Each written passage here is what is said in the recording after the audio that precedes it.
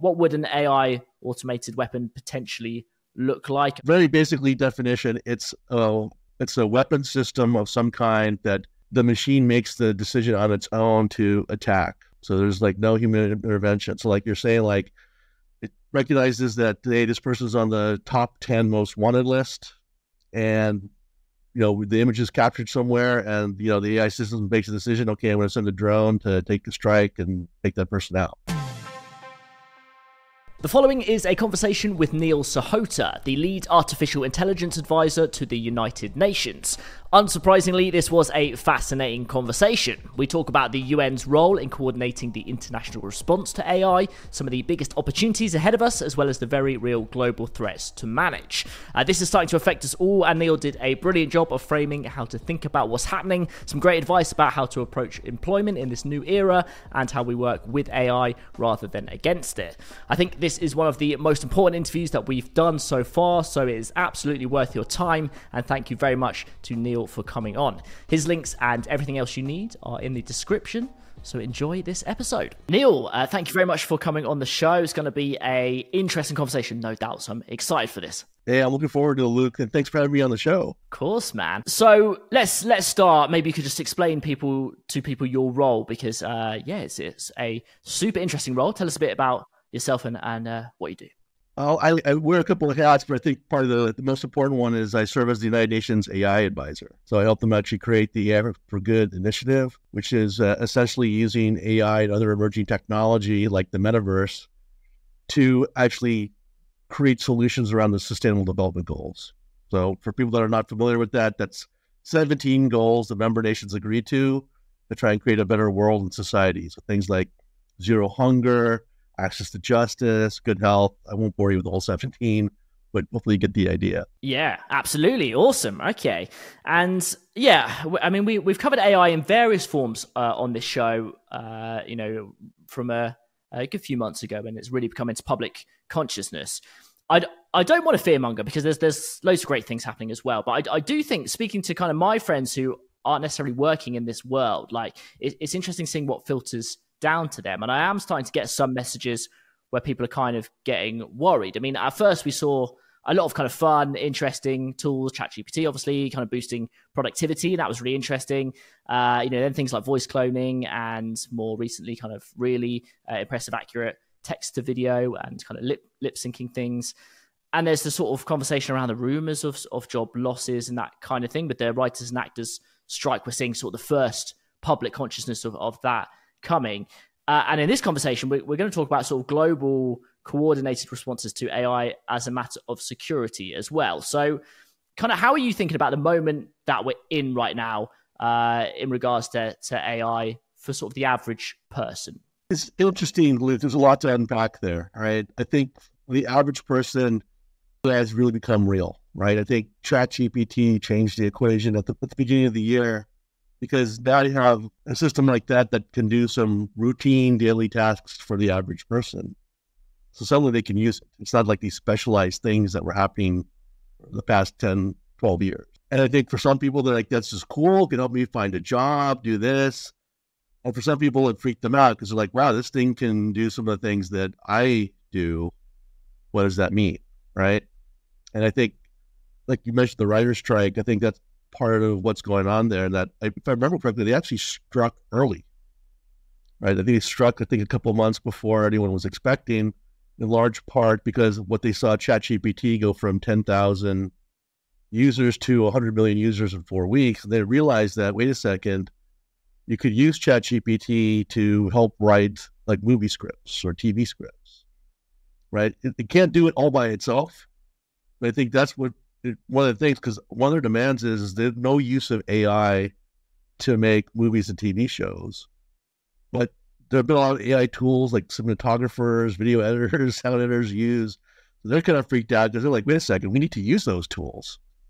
So it's the challenge. I kind of wish, I think this is why the mindset's so important, that they're kind of wired to look at things as a threat, right? I think in Western culture, because of way we grew up, movies, books, was always human versus machine, Luke, right? So it was always adversarial. Whereas you look at like Eastern culture, their books, movies, that kind of stuff, that machines, AI, robots are always helpers, assistants. So in Western culture, we look at things like the writers, they see a threat and say, whoa, this could take away some jobs. They could. Whereas in Eastern culture, they're wired to look for opportunities and say, hey, I could use this tool to write more scripts, better quality scripts, and make more money. So I think that's the challenge that we have. That's the challenge I think the average person has is when we look at these tools, is it a threat or is it an opportunity? Yeah, that's well framed actually, and it's good to think about it on a global scale like that as well. Yeah, you can approach it in a couple of different ways for sure. When you're having these conversations on with the UN and I know the United Nations Security Council held its first kind of formal discussion on AI last month. What things you talk about there? What was to come out of that conversation? There were a few things that we had to tackle, right? I don't think anyone's going to dispute the need to regulate AI and what's good policy and legislation. I think the first and foremost question was we want to ask, should the UN be involved? And of course, the answer is yes. The second is, what kind of role should the UN take? And then based off of that, what's kind of the right structure, framework to make that happen? And I don't think there was really a lot of pushback against the UN playing some role. In fact, the United Nations is probably one of the few organizations out there that really has the trust and the credibility to kind of lead this effort, right? If I hate to say this, one of the big tech companies came out and said, hey, we will lead this effort, people will be like, well, what are they going to get out of it, right? Why are they doing this? That's some secret agenda. That's the one advantage I think the UN has, is no one is saying there's a secret agenda there. Then the question becomes is, what's the right structure? You put this in an existing agency, you form a consortium, and then, we were kind of debating internally that very question when the Secretary General, Antonio Guterres, kind of maybe jumped the gun a little bit last week and announced that the UN should form an agency just on artificial intelligence. So that was a little bit of a surprise. I mean, that's one of the ideas that was being tossed around. Perhaps even an agency just on the governance of science and technology, but because it wasn't kind of internally socialized first, I think caught a lot of people off guard. Interesting. Okay. Yeah, I mean, those conversations obviously need to happen, and we'll talk a little bit about the speed of technology moving faster than regulation sometimes, and how to make sure that we are on track with keeping stuff safe. One of the things I read that came out of it as well was the banning or the suggestion to ban the use of AI completely in automated weapons of war by 2026. So that is obviously a really interesting topic and one that feels scary at first. Maybe you could talk to us a bit more about that. What would an AI automated weapon potentially look like? I've seen Elon Musk talk about kind of drones that could easily be trained on someone's face or something like that. So maybe you could kind of break that down for us and explain your thoughts and where things sit with that conversation. Yeah, so we actually call that the LAWS initiative, Lethal Autonomous Weapon Systems. And essentially, it very basically definition, it's a weapon system of some kind that the machine makes the decision on its own to attack. So there's no human intervention. So you're saying, it recognizes that, hey, this person's on the top 10 most wanted list, and the image is captured somewhere, and the AI system makes a decision. Okay, I'm going to send a drone to take a strike and take that person out. So there's no real human decision directly involved in that. So that's what we call lethal laws. The concern about that is if it makes a mistake, or the situation has changed, or maybe that person is in a very public area, do these things go haywire? I don't know if you heard about the story that, China launched the SMILES program back in, was it 2018, 2019? So, if you had points. So if you did good things, you got extra points. If you did bad things, you got points deducted. And if your points fell below a certain level, you couldn't get access to services. You couldn't ride planes or trains, those types of things. And there was a famous incident where I think it was a Chinese newscaster that she was apparently caught jaywalking, knocked her points down, so she got denied services. And she's like, I I didn't jaywalk. I was never in that city and all these other things. And long story short, they sent her the proof a couple of months later. And if you watch it, and it's actually a bus, and on the bus is her picture, like an advertisement. And the bus was making a illegal right turn, but the cameras caught her face and thought it was her walking across the street. And so that's why she got busted. She's like, she was totally innocent. She was right. But for months, she was stuck until they could finally correct that. So if that kind of situation happens, imagine that you have an autonomous weapon system, makes a similar type of mistake. You can't kind of undo that damage. Yeah, that's a really interesting and scary example, isn't it? Of where errors can kind of seep into stuff, and these things can become pretty serious. When the suggestion is to ban it, make it illegal, how practical is that? I guess there's always this kind of battle between innovation, where you want people to experiment with all this technology because it can do really great things, and also if you regulate too heavily in one region, well, then maybe another region in the world makes their own rules, and they go off and kind of there's a imbalance of power there. So sort of how practical is it to make that illegal, or is it more about the deterrent of the kind of punishments if it's found? Yeah, I mean, it's a deterrent, Luke, and it's kind of trying to create a mindset. Are bad actors going to do bad things? Yeah. Is someone going to say, screw it, I'm still going to use a lethal autonomous weapon system? There's nothing you can really do to stop that, but you can get most people to agree not to do that. It's almost like nuclear weapons, that a lot of people have them, but the kind of agreement is we're not really going to use them because of the devastation it could cause. So it's the same mode of thinking. There's no way to just absolutely prevent it. That's just not realistically probable. But you can kind of create that mindset and consent and say, okay, let's step back. Let's not take the human out of the equation, because if you do, it's not just these mistakes can happen. You're kind of dehumanizing like war and violence. And I think that's even worse. Interesting. Okay, yeah. So some people might push back on that and say to dehumanize war might be a good thing if humans weren't involved. When you think about, as kind of dark as it is, if there was a war in future where this technology was involved in some way, what does that look like? Are we talking about a situation where it's going to be kind of machines that would battle each other more, or whether it be more cyber-based, or both of those things? Would humans be involved at all? What would you say to someone who might suggest that would be a better outcome if it had to happen? Big questions, obviously. It's interesting, right? Because it's probably going to be more cyber stuff rather than robots battling each other. But, to go kind of hyperculture here, we've already seen how this played out in the 1960s. I think Star Trek did an episode on this. I don't quite remember the title or the thing, but there were two planets that were battling each other, but it was all run by computers. It was all simulated. So if there was a simulated attack and something blew up, they would send these people to go off and die in these disintegrator machines, right? But they did that. They've been doing that for 500 years because they said, well, there's no real damage. Our art, our culture, all these things still survive.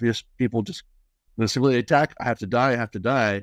They totally dehumanized war, right? They forgot kind of the ugliness and stuff as to why we shouldn't have war in the first place. They had no incentive to ever stop, this battle of 500 plus years until, if I remember correctly, Captain Kirk took away their computers.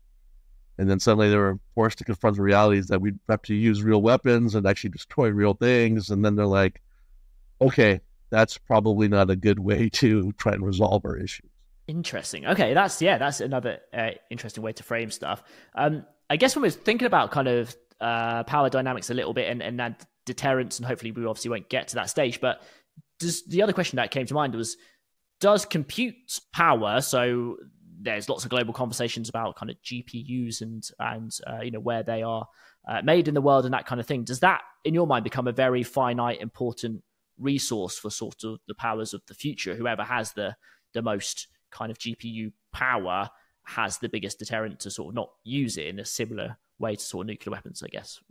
Yeah, and it's true for AI in general, Luke. It's not just about like laws. The real truth is there's already a chip shortage. And when it comes to tech in general, infrastructure has always been kind of the redheaded stepchild, that it's been ignored. We haven't made huge investments into it for almost 40 years. We've just reached a point now where you can chips are only so big. You only put so many pins on them. And even though they're like these super small cranes now, kind of reach the limit of our computing power. So unless we start stacking millions or billions of chips on top of each other, there's got to be a better way, which is why you see the race for quantum computers, you see the race for neuromorphic chips. So you're starting to see a push really back into infrastructure to support some of this stuff. But you're also right. If someone or some country makes a major breakthrough, it's a huge leg up on everybody else. I mean, to give you an example of this, was it 2014? I was doing some work with TED, and so we actually had IBM Watson watch all the TED and TEDx talks, and so you could go and ask Watson, "Hey, I want to learn about this subject," and Watson would pull up not just the appropriate videos, but the appropriate time segments. Right? You really want to watch this talk from 9 minutes, 12 seconds to 13 minutes, 42 seconds, whatever. And people thought that was fantastic. And like, why don't you have Watson watch all the videos on YouTube, right? I mean, there's so much stuff out there. You could make life a lot easier. And it's like, there's not enough computing power in the universe right now to do that, right? Think about how many videos are out there and all training stuff, but that's what we're really talking about. We've reached a point now where the engine can't crank any more horsepower out. There's a lot more work we need to be done. There's a lot of things that could be done faster. It's just our infrastructure is now limited to do that. So again, we can use that for good things like precision medicine, improving food production and safety, or we could use it to create autonomous weapons or deep fake videos. So it's all about how we choose to wield these tools. Yeah, that is fascinating. And maybe that is a good thing that we kind of have reached that infrastructure limit at the minute. If there was any chance of maybe slowing things down a little bit, maybe that is sort of the roadblock that might be good. And I hope humans use this stuff for good, obviously. I wanted to ask as well, I spoke to someone recently, Edward Saatchi, who is creating kind of simulation, and he talked about the next phase of AI. We've gone from kind of generative to action AIs. And when we're talking about cyber crime and stuff, we're getting to the point where AI agents can sort of connect to the economy and maybe have their own crypto wallets and that kind of thing. Is that an area that you think can talk about much? It's a slight tangent, but that feels interesting to me, that AI agents can act like humans can on the internet soon. And maybe that's a different sort of avenue of things to consider. It's not surprising, right? The holy grail has always been kind of this AI concierge, that it knows you as well as you know yourself, so it can anticipate your needs and do things like that. Ever watched the show Black Mirror? There was an episode, I think, called White Christmas with John Hamm, where they actually take your brain engrams, and that's how they create that AI agent for you. It's actually something we do talk about, because it's not just like the crypto wallets, but you're probably going to see in the near future, because people are already using, like marketers are already using AI to try and target you. So it's not like personalized advertising, it's like individualized advertising, because now they know what words to use for you, what rewards or incentives to offer you, what channels they're going to connect you. At some point, it's going to be that AI kind of bot that's trying to sell you something is going to try and convince your AI agent instead, because the AI agent's going to be making these decisions for you. So the control around a crypto wallet or a bank account, this is probably going to happen in the real near future. So it's something we talk about, because again, if something goes wrong, something gets corrupted, you get bad actors, the quickness of the damage and the scale of the damage is so large that it's going to be hard to recover. So we really have to kind of think through, do a lot of scenario planning. Again, this is unfortunately where we as humans kind of suck, right? We're not good at anticipating other uses or misuses. That's why we're constantly surprised by something. That is a trait of humans, isn't it? And, the pandemic being a great example of very few people kind of modeled that correctly of the moment we were in before it happened. Do you think that, again, don't want to be careful not to kind of fearmonger, but do you think that we are in a similar moment now where we're like, okay, all this stuff's happening, but we're modeling it wrong, and maybe we'll see something bad happen first, and then everyone realize, or there'll be an exponential moment that humans aren't very good at predicting? Or if I got that wrong, I'm not sure. No, yeah, unfortunately, spot on, Luke. That's our problem, is that we've always had a reactive kind of mindset, right? Something bad happens. Oh, why did this happen? Then we'll take steps to prevent that from happening again. And it's worked for thousands of years, right? But it's like, again, the rate of change is so fast and the volume of impact is so great. It's like we can't do that anymore. Human beings, for better or worse, we're wired for that fast-moving immediate threat, right? Something is shaking in the bushes, what's going on? It's the slow-moving, long-term stuff that we really suck at, right? You mentioned the pandemic. It's a great example, right? And we look back, it's like, wow, well, how can we didn't see that coming? It's like we did. It was just, it started off slow, right? And so no one thought it would be as bad as it was until it was. Climate change is the exact same thing, right? So it's like some of these big things, and it's like we're going to reach a point of where the damage is just so big, there's no recovering from it, right? We have to go from this reactive mindset to a proactive mindset when it comes to all emerging technology, actually, right? You talk about the metaverse, for example, you got AI and metaverse getting combined, and you could do like digital twins. It's helping with like digital farms figure out how to produce more food. At the same time, you have deep fakes, right? You have people, bad actors, using this for malicious intent to trick people or to make them make decisions that may not be in the best interest. That's the challenge. Yeah, exactly right. That is certainly the challenge, isn't it? One of the other challenges that people are talking about a lot at the moment is slightly more subtle, but it's obviously going to be really important, is that about identity, because we are approaching this moment where it's going to be very difficult to tell what is real online. What do you think about, how we solve that? Obviously, WorldCoin has been in the press a lot recently as a way to sort of scan retinas and prove that you are at least human that way. I don't know if that's the right way to go. I'm not sure, but how do you think about that problem? Because that feels like one that's going to need to be solved relatively soon. It's something that we're constantly trying to figure out. Like, WorldCoin, the idea is good. That's the way I should put it. The idea is good. At least you're thinking about a solution. But if I remember right, they've already been able to spoof WorldCoin. So as an authentication system, it's already got some flaws in it. I know that the Screen Actors Guild, they're all over this, trying to protect digital likeness, because there are quite a few celebrities that do use digital twins. I can't name names, but they let them do a greater volume of work. But then there was someone, I think it was in Thailand, they were doing an advertisement for a coffee or something, and it wasn't actually them. It was a total deepfake. So they've been trying to figure out, do you put like some sort of digital fingerprint on there? Does there have to be some sort of like blockchain kind of authentication system? Do you do some hashing or something? That's what everyone's trying to figure out, because there's a lot of traditional tools or methods we could use, but they're all hackable. So how do you do this? Right? And I've heard people say, well, can't you just create AI systems that will look at these like videos or audio files and say whether it's authentic or not? It's like, is it a deep fake? And it's like, well, no, because deep fakes are actually AI systems trained to fool other AI systems. And given the volume of deep fake content that could be put out, again, you run into the infrastructure problem. Every piece of content that gets generated, you have to go check that. And I think, unfortunately, this is trying to become impactful in the average person's life.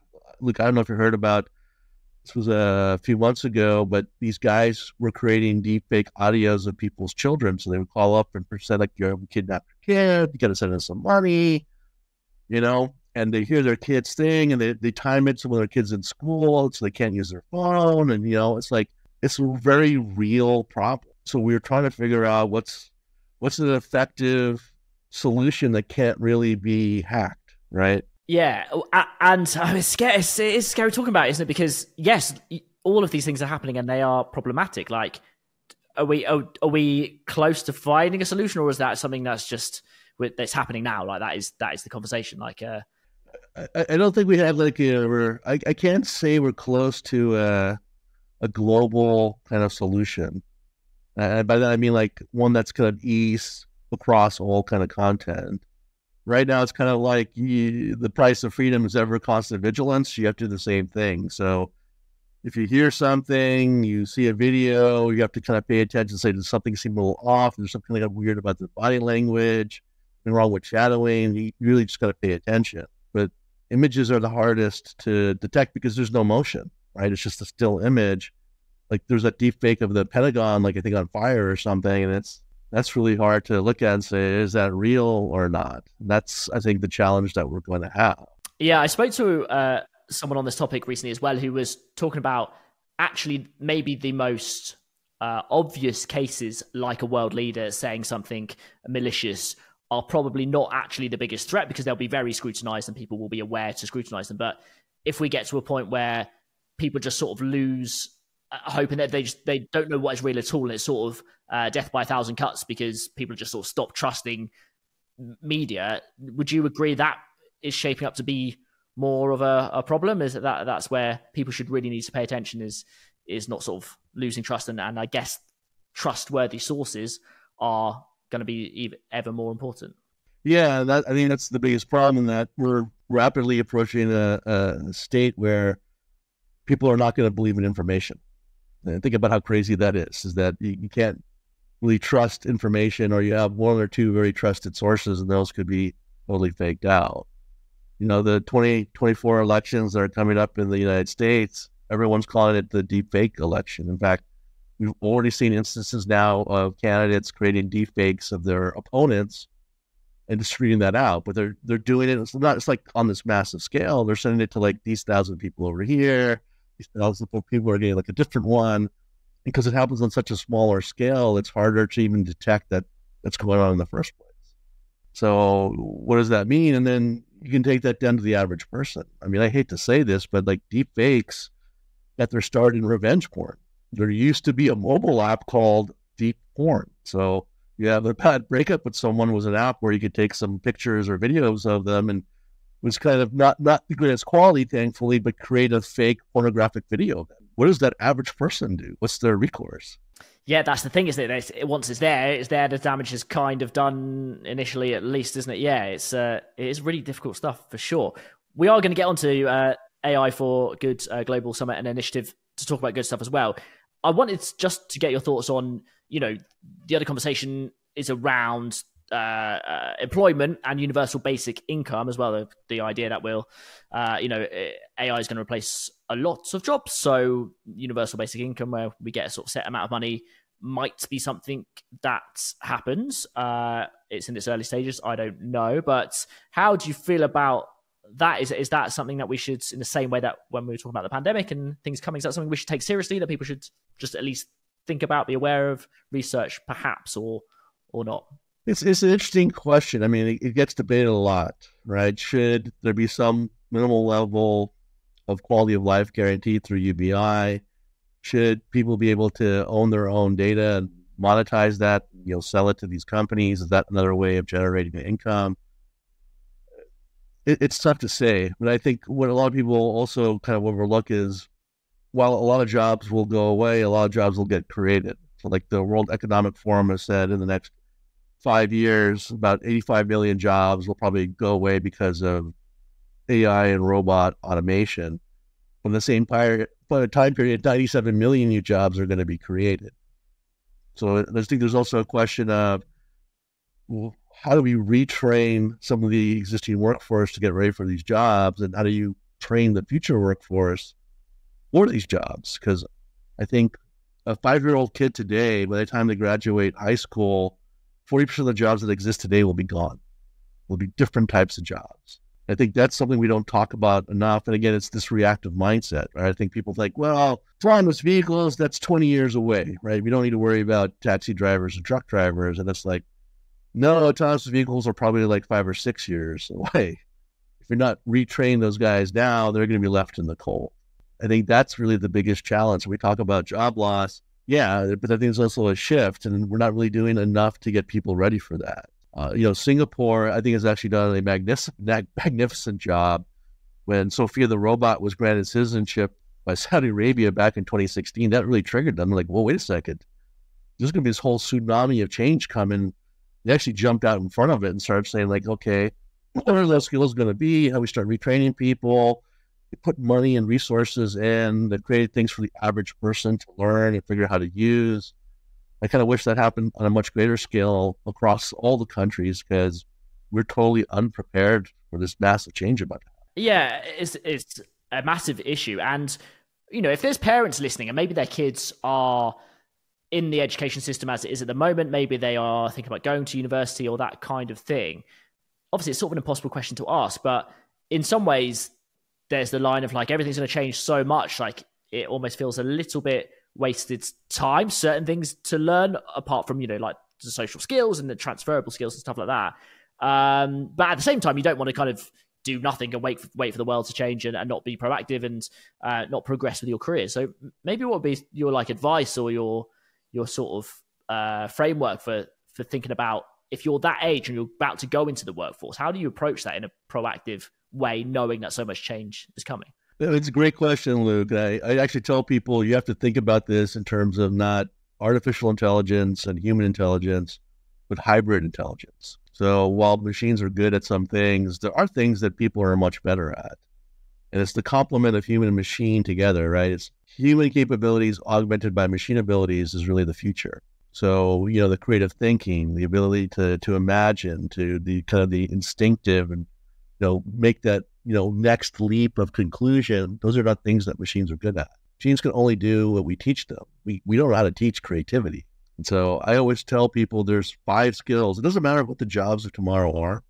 It really doesn't. It doesn't matter if you're a space miner or you're a farmer, right? You're creating precision drugs for people. There's 5 skills all the jobs in the future are going to require. Creative thinking, the essential skills, so communication, collaboration, negotiation, facilitation, problem solving, understanding how to use some of these emerging technology tools, the capabilities. So you don't need to know how the hammer is built, you just have to know how to use the hammer. And then some domain to apply these skills into, whether that's healthcare or finance or marketing, whatever it might be. Those are the 5 things you have to have in your toolkit. And you can do it. You can be able to do any job of tomorrow that way. It's not rocket science. But again, everyone thinks like, I have to know what the job is. I know what the activities of the job are, and I can reverse engineer the skills. And it's like, we know what the bag of skills have to be. It's going to be, we don't teach most of those things in school. It's going to be a massive change to the curriculum. Yeah, that's well said, and that's really valuable way to think about it as well, because I think a lot of people have got that question, and that helps frame it in a really good way for sure.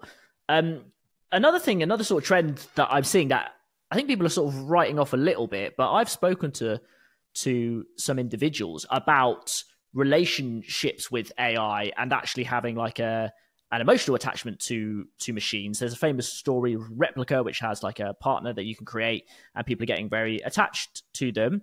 For better or for worse, there's interesting arguments both sides. Maybe this is a bit of a jump, but from how I understand, there is a sort of a population decline, and as there's kind of post-pandemic and cost of living crises in a lot of places, generally people are having less kids, and that is a problem long term. Maybe that's a cycle that will just go through and it'll come around the other way. Do you connect those dots at all, that people will sort of get attached to AI and have relationships, and is that something that you think about at the UN and you talk about? It's just something that I find interesting, if nothing else. It is, and I hate to say it's already started happening, right? You may have heard of that woman a few months ago that created used ChatGPT to create a boyfriend. So ChatGPT became her boyfriend, and now I think she sells that service to other people. Warning for parents, if you got your kids listening to this right now. In Japan, they've already created like these haptic suits. And so you can actually have virtual sex with an AI system, right? Full sensation. And, I know a lot of people are like, that's crazy, all that kind of stuff. But more and more people are unfortunately gravitating to that because there's no fear of rejection, right? If that AI has been trained to be your companion, guess what it's going to do, right? It's not going to reject you. And are we going to sub out human relationships for those machine relationships? Unfortunately, we can see a very realistic path to that. And you're talking about the population decline. I know most people think that's ludicrous, but world population is still growing. It's going to tap out, I think, around 9.6 billion people, and then we're going to hit into a pretty bad decline. We've had several generations, as you're talking about, older kids, one kid, no kid, that we're going to suffer through that. If you look at China, they're already starting to see the impacts of decades of the one-child policy hit them. And we worry about that because there's a point of no return where we can't sustain humanity, can't sustain the population, a rapid decline. We could actually go extinct that way. And if we have these other things like people now foregoing human reproduction because they're in a relationship with a machine, that's just going to exacerbate the problem. Yeah, it's another big thing to think about, isn't it? And kind of fascinating topic as well. So there's a lot of really interesting stuff in here, of course. Let's talk about the AI for Good Global Summit and the initiative there. Bring some positivity to us. What are you working on there? What can we get kind of excited about and optimistic about? Well, we had over 280 projects going on right now, but we've completed, I think, the last 5 years, about 170 projects. We've been able to impact 1.1 billion people positively so far. So the summit is part of the initiative, and it's kind of a little bit of a readout and a way to get more volunteers, build out the ecosystem. But the last summit we did, back in July, it was very actually robot focused. So we've seen a lot of advancements for robotics. And so you're seeing like the different things like helping to fight fires, like especially the wildfires or brush fires that are going on. You're seeing actually more empathy robots. So at least before the pandemic, loneliness was the biggest illness in the world. So this kind of like empathetic robot, again, not meant to be substituting human relationships, but just to give people a safe space, feel something connected, something so they can build their confidence to either get help or, build regular relationships. But you're also, you're seeing a lot of other things now more in like law enforcement and all that. Everyone keeps asking me, where's Rosie the robot from the Jetsons? I guess everybody wants a robot made. But right now, robots don't have the dexterity to do that. But you have on some limited things. I mean, some people have like Roombas and stuff like that. I mean, that's technically a robot. But we actually saw there are people now that they've actually been able to create like a robotic arm that can do windows. So maybe one day soon you'll have your Rosie the robot. But right now, robots are very singular in function. They really can only do one or two things for you. But we're just trying to apply that to major things right now, like fighting wildfires. Yeah, that's good to hear. Good to hear positive stuff there. And we'll get to the robot helper made in future, no doubt, for sure.